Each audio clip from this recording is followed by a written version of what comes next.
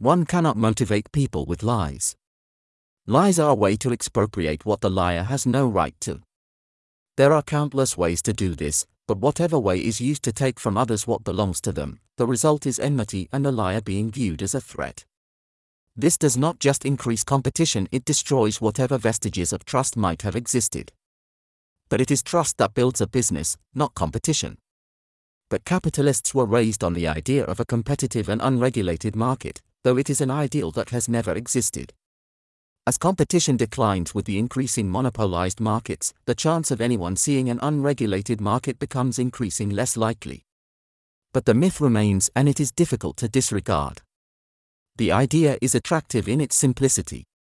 According to the myth of the free market, we all seek our own advantage. But if I refuse to deal with my suppliers and buyers upstream and downstream, my business will stop functioning. We want everything to go our way, but the reality is my suppliers and buyers are independent business people and will not do business with me unless their own needs are met. That being said, there is always the possibility I can find a way to exploit a weakness in a competitor's business operation. And there is the possibility they will find a way to exploit a weakness in my operation. So our assets are always under a threat of loss. Even when we are discussing ways to exploit labor or the customer, we are also always looking out for a way to exploit one another. Regardless of how our business interests align, your assets are owned by you and my assets are owned by me. We think, as risky as this is, the competitive free market is the best way to allocate scarce resources. This is because we are all looking for a competitive edge. If I can discover a more efficient way of getting my product to market, I will be able to sell cheaper, make more money and take market share from my competitors. This might give me the opportunity to buy out the competition so I become a monopoly and can set prices. There is, however, always the danger of a new competitor entering the market. The capitalist market is supposed to be unregulated. Yet, no matter how strenuously capitalists argue that an unregulated free market gives us a strong economy, the government always maintains a large degree of regulation in place. This is why we can say we have never operated in a free market. But how could one? Free markets are a conceptual idea, not feasible in reality. We cannot see or feel them. They are an extrapolation from the competition that exists between buyer and seller. The seller is trying to get the best price and the buyer is trying to get the best price also, but each is doing that from their own perspective. The totality of these individual dramas is called the free market. But the free market is not capitalist but a hybrid between capitalism and socialism. Socialism keeps the market stable. Capitalism gives the market a dynamic entrepreneurialism. The market needs both factors. But they exist in a different balance depending on which aspect is being accentuated by the state. Socialism and capitalism exist on the same continuum. They are not polar opposites, and while we like to conceptualize them this way, in fact both have a state, and both use taxation and laws. It is true that in some countries the level of regulation and public ownership is very high. But no country is one or the other, it is a matter of degree. There are two facts we have to be cognizant of. 1. Private property, especially when it is highly concentrated in a few hands, cannot exist without the regulatory power of the state to protect it.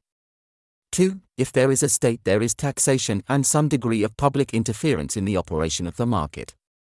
In other words, there is no free market that is entirely private and no command market that has no private ownership component. Different countries have different proportions of each, but the differentiation is on par with the gender identity debate. The decision to identify as capitalist or socialist is entirely a personal one made by the state. If we want to build on the Bible, there are a few facts we need to keep in mind. God created the planet, He owns the natural world, not us. We have no right to claim nature. It belongs to God. To make a claim on physical assets is to declare war against God. Assets belong to God. They cannot be converted into currency. The statement that Jesus made to His disciples about giving to Caesar what is Caesar's was a trick question. The coinage belonged to Caesar, but the gold belongs to God. This is a dilemma for Satan's reality. It is not a problem for God's. We can own only what we create. In economics, this is value added to assets and is referred to as equity. Equity is assets minus liabilities, which in this case is God's portion and the portion the fallen world claims as its own. Equity utilized as a unit of account is issued as preferred shares. As a unit of account, the preferred shares are known as prefers with the designation. If we are doing right or good, we act rationality. Rationality is actions that are coherent. One's actions can be deduced from the premise on which they are based. Rational actions are sustainable. They are not in need of subsidization. The more rational one is, the more value one creates in a sustainable. We can cooperate or compete. If we compete, we produce a winner and lots of losers. If we cooperate, we all win. But we have to do it right, so what seems like cooperation is not a covert competition deciding who can delude others in thinking they are acting in a fair and equitable manner when they are exploiting every weakness they can find. A theocracy is an organization under God, meaning a group of humans ruled by God. But God is not an administrator, and this leads to a confusion as to the nature of a theocracy. However, if we accept that God created reality and the truth of God is written in our hearts, a resolution becomes available. Mankind is ruled by or aware of logic and morality. God does not need to tell us not to murder or steal, because a logical person would know this is not a moral thing to do. Just as a moral person would know it is not logical to destroy anything with value. Ultimately, what we have is a cooperative. If we are not ruled by our own kind but are ruled by logic, there is an intrinsic order to how we live. Because God has provided us with a prototype or framework, all we have to do is live consistent with it. This paradigm is what believers need not just defend but to universalize. We cannot destroy the truth of God nor the things of God. We can add value to it. A theocracy is a place in which believers add value to the things of God. Theocratic cooperatives create an objective validation of our faith by formalizing this act of adding value. Theocratic cooperatives are based on a small group or cell of 3 to 15 people, 12 is the target size. The key to forming a cell is to create a formal way of calculating value. But to do this, we need to establish a foundation from which to begin. This is akin to setting up a business. A business is really just a particular way of adding value to the things of God. Each business focuses on a particular kind of asset or commercial property to create value in a specific manner. Certain kinds of commercial property is collected to capitalize the cooperative consistent with the methods to be used to add value.